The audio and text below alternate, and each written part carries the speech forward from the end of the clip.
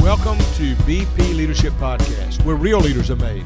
I'm your host, Bill Purvis, and today's episode is going to be our fourth and final in our series of the conversation with Bill and Dawn Tooney. Both of them are Columbus police officers, and we've been in this series along the line of Back the Blue, learning more about them. We're going to talk to you today about some of the things like Dawn's experience and stories as a hostage negotiator, what she looks for, what you have to do, and how you try to take a situation down. We're also going to look at the reasons why you'd want to be in their field, why you'd want to be on the SWAT team or a hostage negotiator or in law enforcement, and what you'd recommend to somebody that wanted to do that. And then we're going to end with a story about the two of them on a wild chase after the very same guy. So there's a lot of good stuff today that we're going to enjoy. I hope that you're ready for it. Let's get started. Now, when you did negotiation, like hostage negotiation, what is? I know the objective is to make sure everybody gets out safe. Yes, sir. But what are the kind of the things you have to do to establish that connection to get them to take it off of the intensity and bring it back to reality? You establish communication like we're doing right here. Right. Talk to them. Let them know that you're here. Not to put them in handcuffs, you're here to talk to them, to figure out what is going on with them and try to help them. Yeah. And by helping them, it brings them down and it calms the situation down enough to where whatever needs to happen happens. Yeah. Communication, and that's the hardest, because if you're there and you're trying to talk to somebody and they're not saying a word back to you, yeah, I can see. Yeah, it's a standstill. That's right. Yeah, they've done chosen not to go any further, and that's the hardest part. There was a guy years ago. Y'all may know Lowell Armstrong. He was a policeman. That's probably 35 years ago. First funeral I did when I became pastor was his. I ate with him on a Wednesday night. He died on Friday. Wow. He'd been healthy, but he'd been a policeman, and he'd been pretty high up. I think a captain or something like that. But I think he did some negotiation, and the way it came out was. There was a time, and I only knew him 6 months before he passed away, but I was frustrated because when I first came to church, there was a couple of disgruntled people, and they just kept fires going. Right. And so one night, I just, in a meeting or whatever, I just told him what I thought. I was young. Yeah. And when I got through, he walked up to me, and I said, "Oh, no, he's a big guy." And I knew, I said, "I'm probably in trouble." He put his arm around me. He said, "Been a rough day, ain't it, Bill?" That's when I realized he was a good negotiator. He's a negotiator, yeah. He never attacked me. He just had been a rough day. Yeah. And I remember thinking how my walls came down as soon as he did that, because it was like he got on my side. Yeah, yeah. And then later when I heard he did negotiation, I could see that. Yeah. So that'd be the key. She's good at it. She's real good at it. I'm not. Y'all come on out, or we come in to get you. I would think that'd work. Though. I would think Dawn, because she's firm but loving, and being a female, I think that would give you an advantage. I think you would have if you were highly upset and you want to have a confrontation, I believe that your voice would be more received. I think they'd say, well, she's talking with rationale, she's talking with care. Easier than a bunch of guys hanging over a car, loading the shotguns. And sometimes it is an advantage. Yeah, that would. Now, has there been any situations like that you've been in that was really tense, but you brought somebody out, they gave up, and nobody was hurt?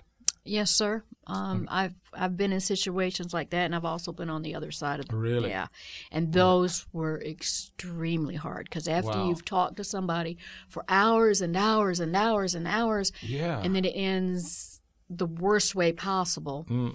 That that would be that. Now, what's the longest negotiation you've been in before?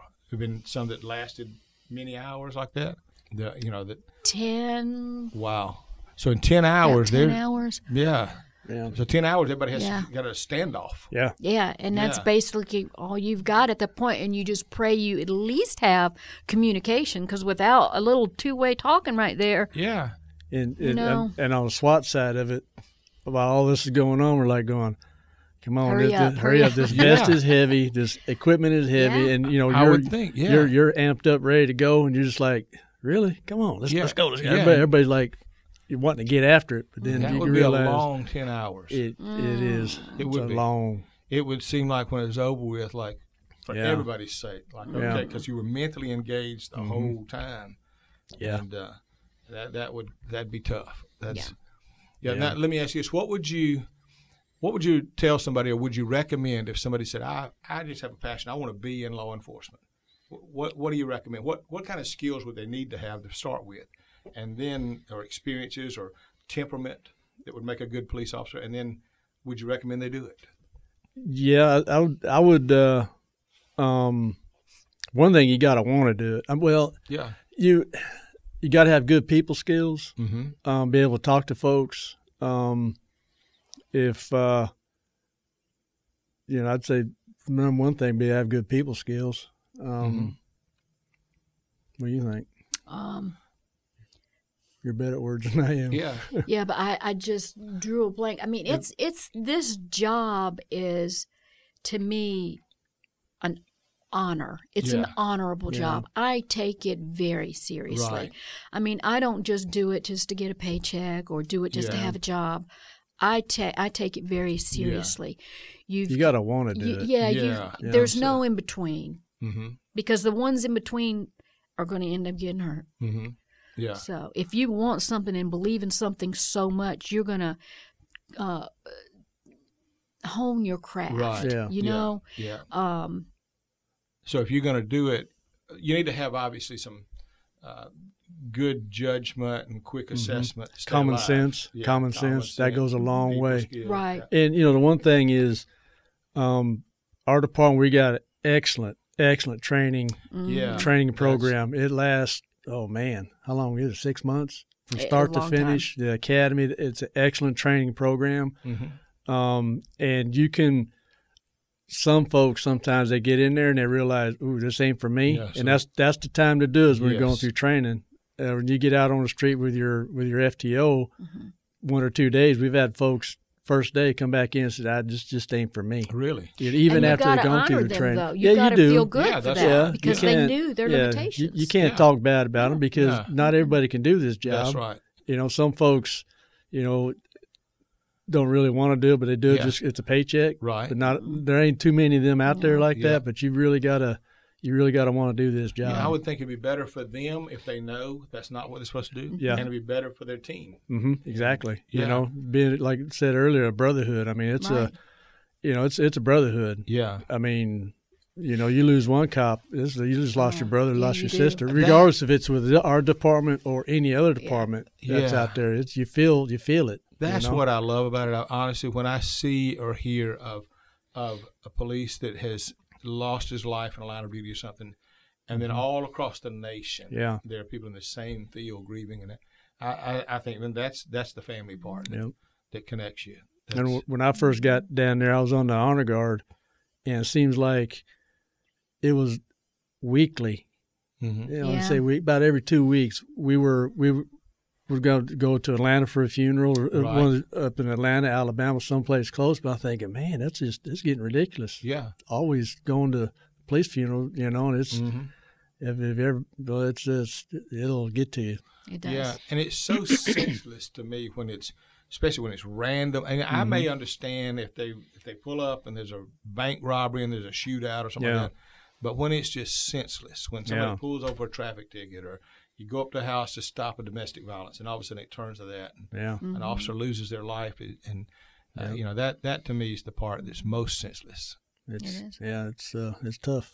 Yeah. If I had to define what being a police officer is to me, I would say it was honor, it was courage, integrity, perseverance, and self-control. Mm-hmm. That, to me, is a police officer. Yeah, yeah. And that's what I would think of if I think of a good police officer. I really do.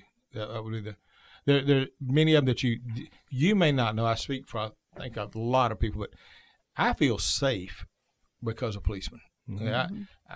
My oldest son and I, a while back, we were going somewhere, and he saw a policeman outside this door, and they had a guard. It was like a jewelry store thing. So he said, "Dad, I don't know if I want to go in there. They got this big cop sitting out there with all that stuff on it." I said, "No, that's the one you want to go in." Exactly. He's trying to protect anything that goes wrong. He said, "You don't want to go in one where they're not there." Yeah. And so they, I feel, and I think the biggest thing is y'all are the most underappreciated profession. I think that if people would stop and realistically evaluate what benefit and what good you do, I think they'd say, I got to change my way of thinking, and every time I see them, I ought to pray for them. Yeah. And that'd be definitely appreciated here. Yeah. I mean, it means a lot when folks come up, here in the church. I've had, most folks know what we do and everything. Right. They come up and they shake your hands and really, thank you for your service. Like we're in the military. The military guys over in a war zone, thank them for their service, but they come up and they thank us. Thank me, thank you, and everything. It's just that means a lot. It really does. Well, it does. The presence of y'all, even in our services, has made a big difference. Yeah. I mean, the fact is that I think it keeps down some things that we may not know, even just chaos. But it just knowing you're there because of the, we live in a crazy world. Yes. We live in a world where people will do random acts of violence just to get their name known. 5 seconds worth of notoriety. Yeah. And so I am grateful. I'm thankful that y'all are here, that we're friends. I'm grateful for the profession you have, the difference you make, and appreciate it. Thank you. I look forward. I hope that, and we may even come back in time and do some more. But I've enjoyed talking to you, and enjoyed being here. Yeah, and I say to anybody listening that knows a police officer, I encourage them to be sure and show them appreciation. And for anyone that may be thinking about going into the field, you've already said it. Yeah. If they want to do it, it's a good field where you make a big difference. So my hope is that they will follow that dream and do it. Yes, sir. Come back next time. I want to tell a funny story about her. You can tell it now. We were doing a roundup. This was years ago. I was a K-9 handler, and I had we had a bunch of different law enforcement folks with us on this roundup. We worked undercover for almost 6 months, had warrants out on everybody. So we go to do a roundup. We're going to pick them up on the warrants. Went to a certain apartment complex. Old boy wasn't there, so we picked the other folks up. We come back, and I told the officers with me, I said, if I get to running, I'm just pull my keys out of the ignition, throw them on the floorboard. You get my truck, and you follow me or whatever. I had about 4 or 5 other cars there with us. Well, she was in her marked unit, and I pulled up to the front, and they were going to come around and cover the back. Right. I pulled around the front. Well, they knew my car. Old boy takes off through the house. Well, I bail out, and I take off through the house after him. Right. And we chase him. We going across Victory Drive, and I hear, the 4 barrels kick in, and I hear the blue lights and the sirens, and I'm chasing this guy across Victory Drive, and I look over, and she's coming across there in a marked unit on 2 wheels. On 2 wheels. No. And I'm thinking, man, I said, this is going to leave a mark if she hits me. Old boy, I mean, I was closed in on old boy. Wow. So she actually drove between us and got up to, I can't remember what road it was on, but got up and just cut him off, and old boy slammed in the side of the car. She jumps out, and I see her jump over the hood of her car. Next thing getting cuffed, she picks him up, and the folks in the store are all, hey. Yeah. How about that? He ran into my car, though. He ran into your car. Yeah, but that's one of those good arrests. It was. You should have had that one on video. That was so much fun. And he's running up Victory Drive in blue jeans and cowboy boots and was on that man's heels. In cowboy boots. Sprint. That's right. Yes, back then, I was a lot younger then. That's all right. That was fun. We're the power couple. Right. We're the power couple. That's right. We're the power couple. There would be some of those incidents you said the other day. Now that was a good situation. Yeah, it was. It turned out well. We cleaned the streets. Yeah. Nobody was killed. No one got hurt. It had a little bit of color to it and flavor to it. It wasn't like a normal, okay, I give up. No. Funny. Turn the corner, I see that car on 2 wheels. I'm like, oh, man. Somebody going to get it. Drove like she stole it. I love it. All right, well, I hope you enjoyed the final episode of Bill's conversation with Officers Bill and Dawn Tuning in the Back the Blue series. And the series is not over yet. We're keeping it rolling with our next podcast with Officer Kevin Baldwin. Kevin is an amazing guy, and his conversation with Bill is really, really good. You get to hear a little bit about Kevin's time on the motor squad and some high-speed chases that he got into while he was on the motor squad, as well as you get to hear his heart a little bit about what it's like being a father who's also a police officer and raising his son in the world that he is he's living in now and the generation he's in and he's raising him in, as well as you get to hear a little bit about why he's on guard all the time and why he's always assessing the situation and knowing his area and his surroundings and the things and the training that he's had over the years to keep him in that mindset at all times. Great stuff. You do not want to miss it. So make sure you stay tuned for our next podcast coming out soon with Kevin Baldwin. Make sure you hit that subscribe button so you get notified when that episode releases on whatever podcast platform you're on, or if you're on YouTube, make sure you subscribe and you hit the bell so that you get those notifications as well. So glad you guys tuned in. We'll see y'all next podcast, and remember that this is where real leaders are made.